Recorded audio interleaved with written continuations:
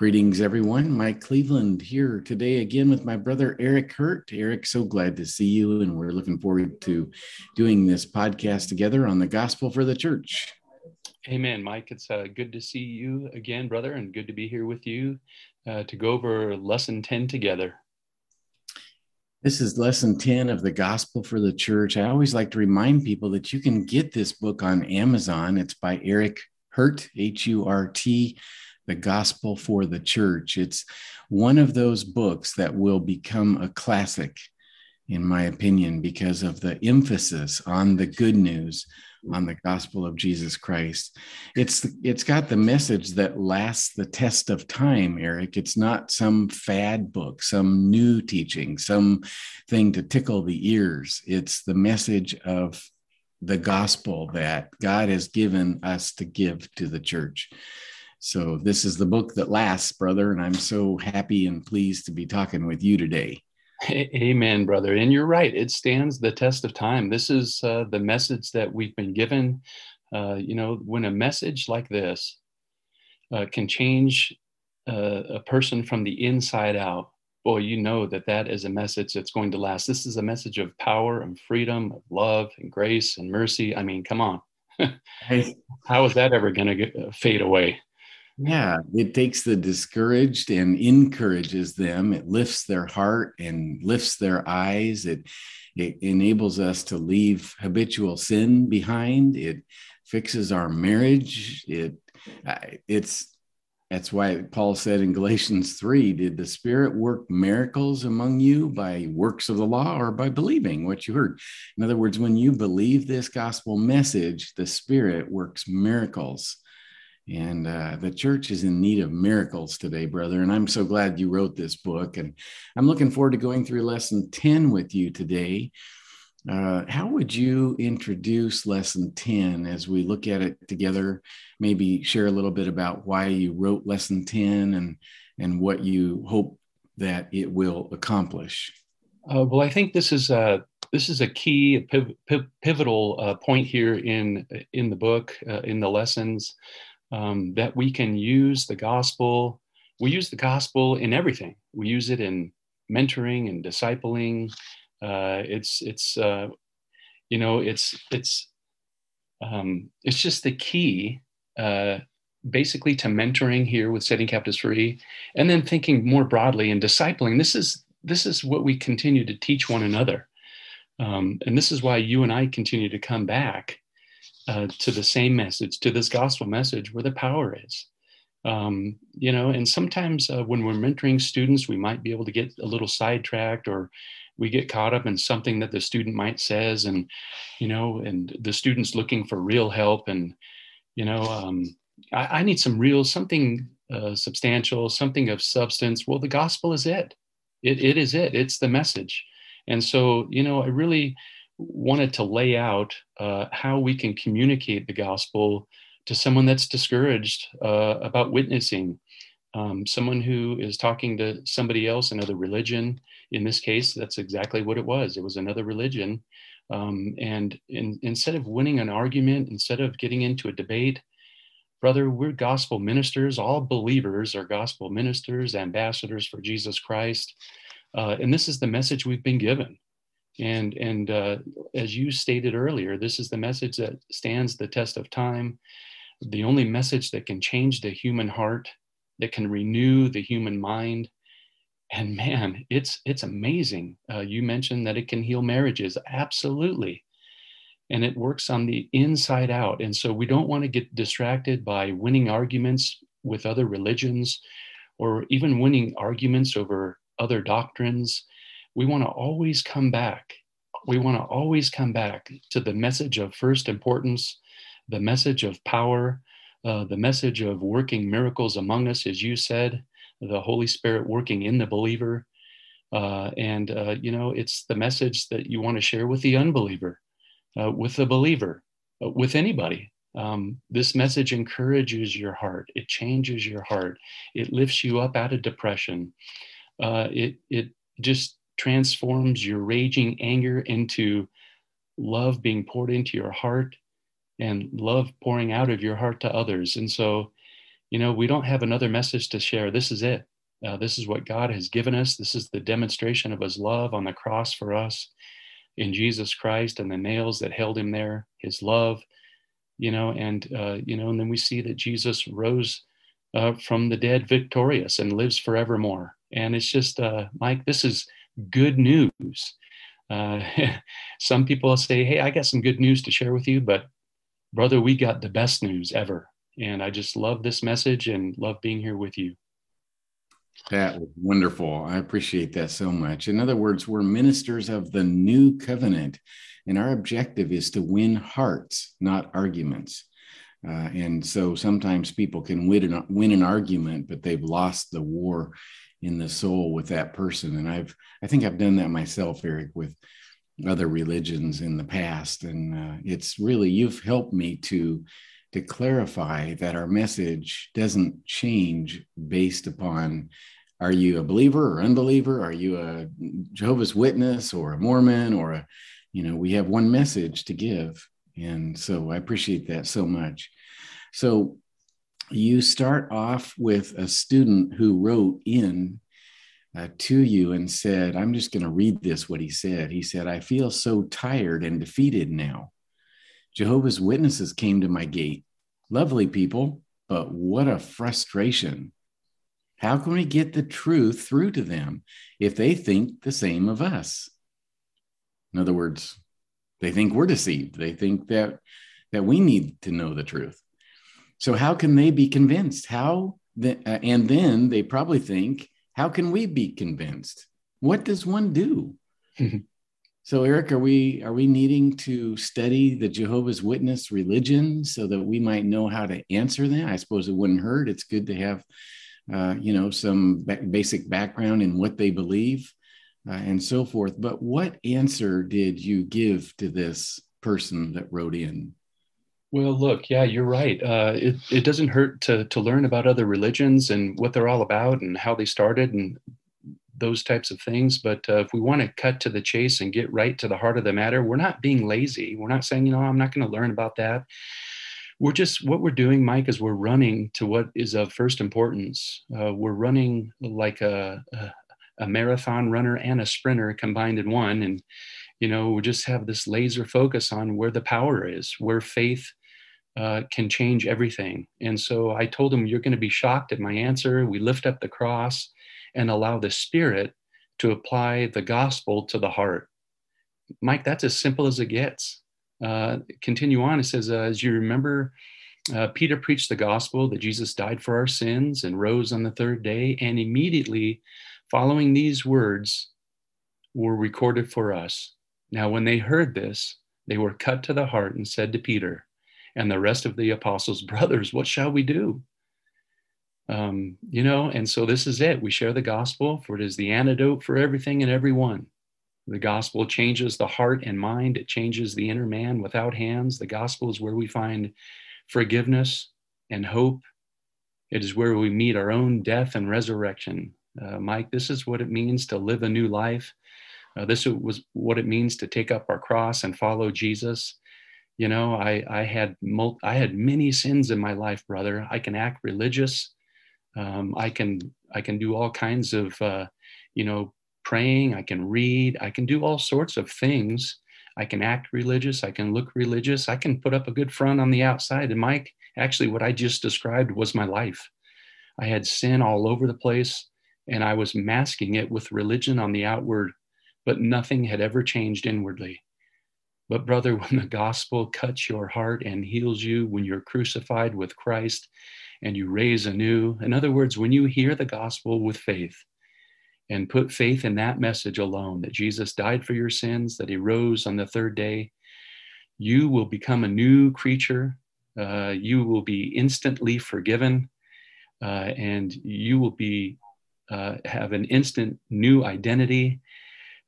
Some of the changes take a lifetime, but brother, you'll notice that you are a new creation in Christ. You'll notice that something happened, a miracle, as you stated earlier, by the Spirit's power in us.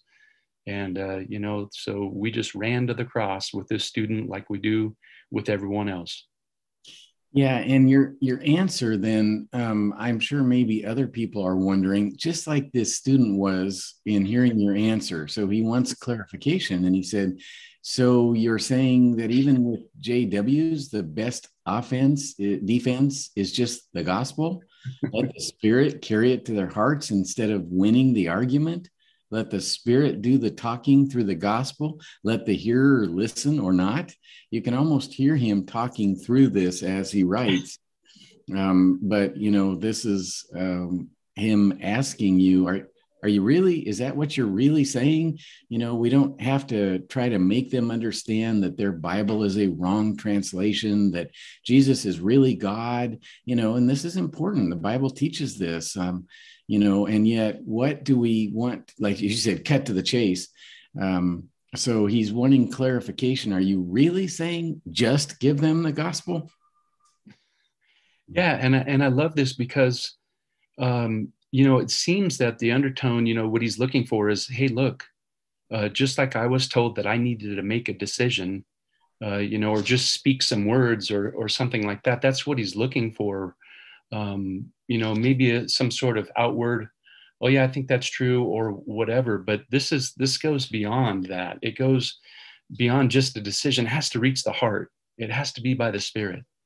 And I love how he asked the best offense, defense, because that's exactly what the gospel is. It's offense and defense, isn't it?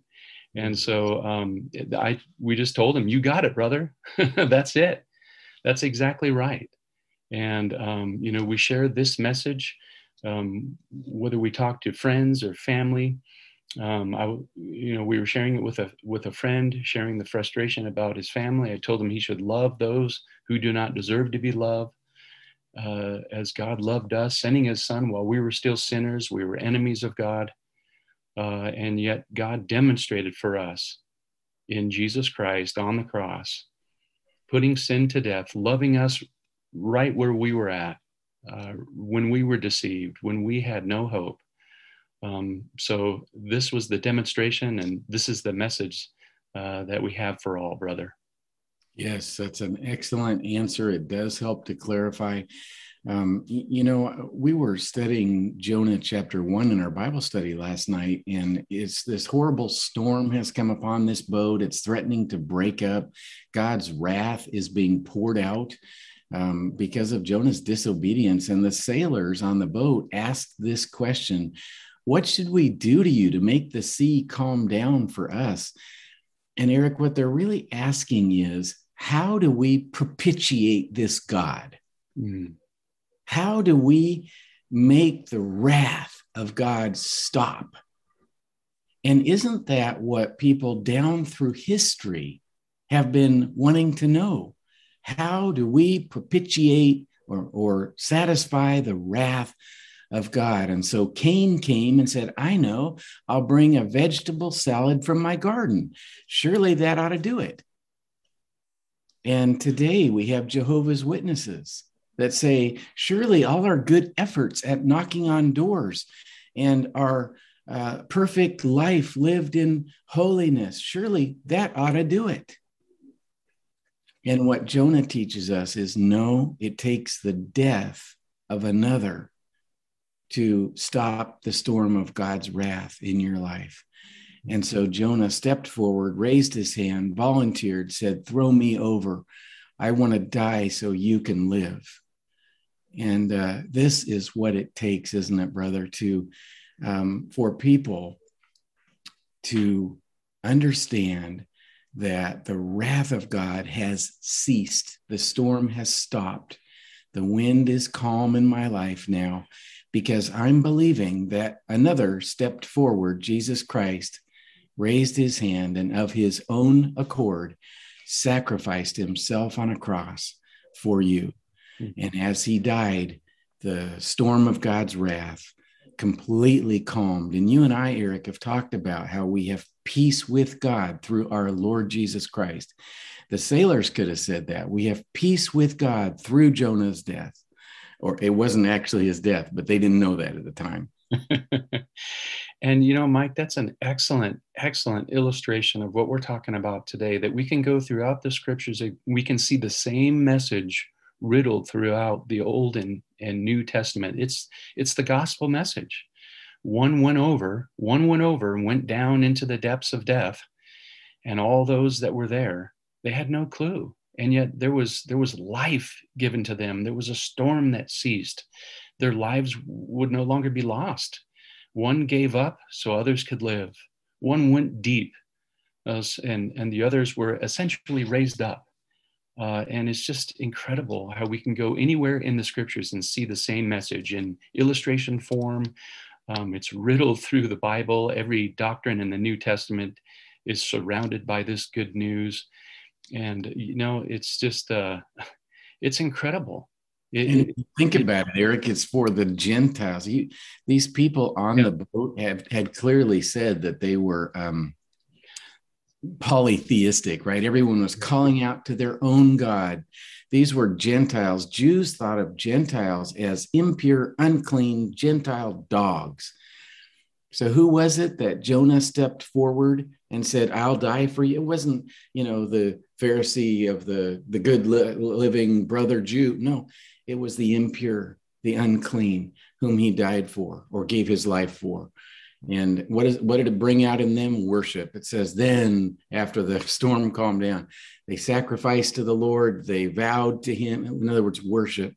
So as Jonah went down into the depths, their hands went up in worship. And this is what happens. We want to see Jehovah's Witnesses all people experiencing this type of worship by watching the man go down into the depths of the sea. Micah 7 verse 14 says he hurled all our sins into the depths of the sea. And so you look at Jonah going down and you can see your sin, on Jesus going down into the depths of the sea. And this is the message that lightens you. They were throwing cargo off their boat, but it was still too heavy as long as Jonah was on there. But when he went over, all is well now. It's the way we see the gospel, Eric, as you said, in every passage of scripture. There's thousands of these, literally thousands of these stories, prophecies, poems, history of this gospel. So how did your conversation work out with this person as you told him, hey, brother, we share the gospel with them? How did this affect him, and what did it do for his heart? Yeah, let me read just these last two small paragraphs here. It says, our merely human arguments will leave the captive chained up and hopeless. We may walk away excited that we, quote, won an argument and can now boast, quote, in the flesh, while our hearers walk away still dead in sin and without hope. But if we had shared the gospel, instead of attempting to win an argument, they could have at least walked away with a seed in their heart, or maybe even be cut to the heart and be healed by the wounds of Jesus. And then the student comes back this way, brother. The power of God into salvation, that's all it takes. And yet it took God everything. We should not get in the way with our own arguments. Let the gospel pierce the heart. What more can we do but just that? Thank you, brother. In fact, even learning just to share the gospel is another burden the Lord lifts from us. In the end, it all comes down to Christ and him crucified. My goodness, brother, when I read that, I was jumping up and down with just joy. And I was so excited that he saw that the gospel was, in fact, the message of first importance, the message that we're going to speak, the message we're going to share. The burden lifted from arguing, because like you, Mike, you had mentioned that you argued with other religions, and I did the same thing. I stood on my doorstep and thought that I was pretty good at arguing with them, wanted to convince them that Christianity was the true religion. Right. And yet that was just that was a burden. Jesus lifts all the burdens when we talk about the salvation that he came, the hope that he gives, the life, the becoming sin, just like in the Jonah story. Jesus went down. I mean, he came down from heaven just he always kept going down. He became nothing. And he even shed his blood on the cross willingly with our sin, becoming sin, removing our sin and shame from us, becoming sin and shame out in public display, shedding his blood that we might live. Yes, and that we might live through in his death, because we're going to rise with him in his resurrection. We're going to be new creations. And this is just the message of first importance. It's the message of power. Mike, as you said, it's the message that's going to last the test of time, because it's from God. He demonstrated it in Jesus Christ on the cross. He demonstrated how much he loves us, even when we were so far off. That's just incredible to consider. Who dies for their enemies? Who raises their hand and runs to a cross and say, I'm dying for these enemies. I'm dying for these sinners. And yet that's exactly what Jesus did for us. And this student, when he saw it, look at the praise and the honor and the focus, attention and the burden lifted. And those who might be listening now, you, my friend, can have a burden lifted of trying to follow the law and do things, trying harder and doing more and going to every single prayer meeting. Hey, you better not miss one. No, that's not what it's about. It's about what Jesus Christ has done. Mm-hmm. And he claimed, what did he claim? It was finished. I finished it. I fulfilled the law. I did it for you. Look to me and live. Hallelujah. That warms my heart. That encourages my soul, my very self, Eric. Amen. I wanted to just read a short quote from Thomas Chalmers. He was an old Puritan, and he said this: "Now it is only by the teaching of the cross that man can thus delight himself in God and at the same time be free from delusion." See, that's why we preach the cross to the Jehovah's Witnesses. Our objective is not to help them become like us and become better arguers and learn how to win arguments. Our objective is to so lift up the cross before them that it would free them from their delusion, because the cross is the only teaching, the only doctrine that God has given, by which we can not only be saved, become the friend of God, but be free from error, be free from delusion. And this is wonderful to me, Eric, because next Tuesday, we have a Jehovah's Witness coming to stay with us. And she's the friend of some friends that live here by us. And they didn't have a place for her. So, we volunteered. And this has been a very productive time with you today to help me remember what's important and what to share with her. So thank you, brother. And thank you, brother. And that was so well said. And just love doing these with you, and looking forward to hearing how it goes next week. Well, I have to share with you, we take our dog for a walk every morning, and if he has not eaten before he walks, he'll run through the weeds 90 miles an hour with his mouth open. For some reason, he likes to collect the dew on the grass and the seed pods and the weeds and the thorns, and he just runs with his mouth open. Well, he's a 5-month-old puppy. When adults do that, we read the Jehovah's Witness material, we read Mormonism, we read this, and we just take it all in. It shows a lack of being full already, which would prevent that intake. And so our objective, yours and mine, is to so set the cross before people that they might feed on it, so that they're full, so that they shut their mouth to all the weeds and all the thorns and everything that is not nutritious. Eric, thank you so much for taking time again. Lesson 10 today in the Gospel for the Church. Get the book on Amazon.com. Eric Hurt, The Gospel for the Church, and you won't regret it. And get another copy to share with a friend, a neighbor, a relative. And Eric, we will talk with you again next time. Okay, sounds good, brother. Thank you so much.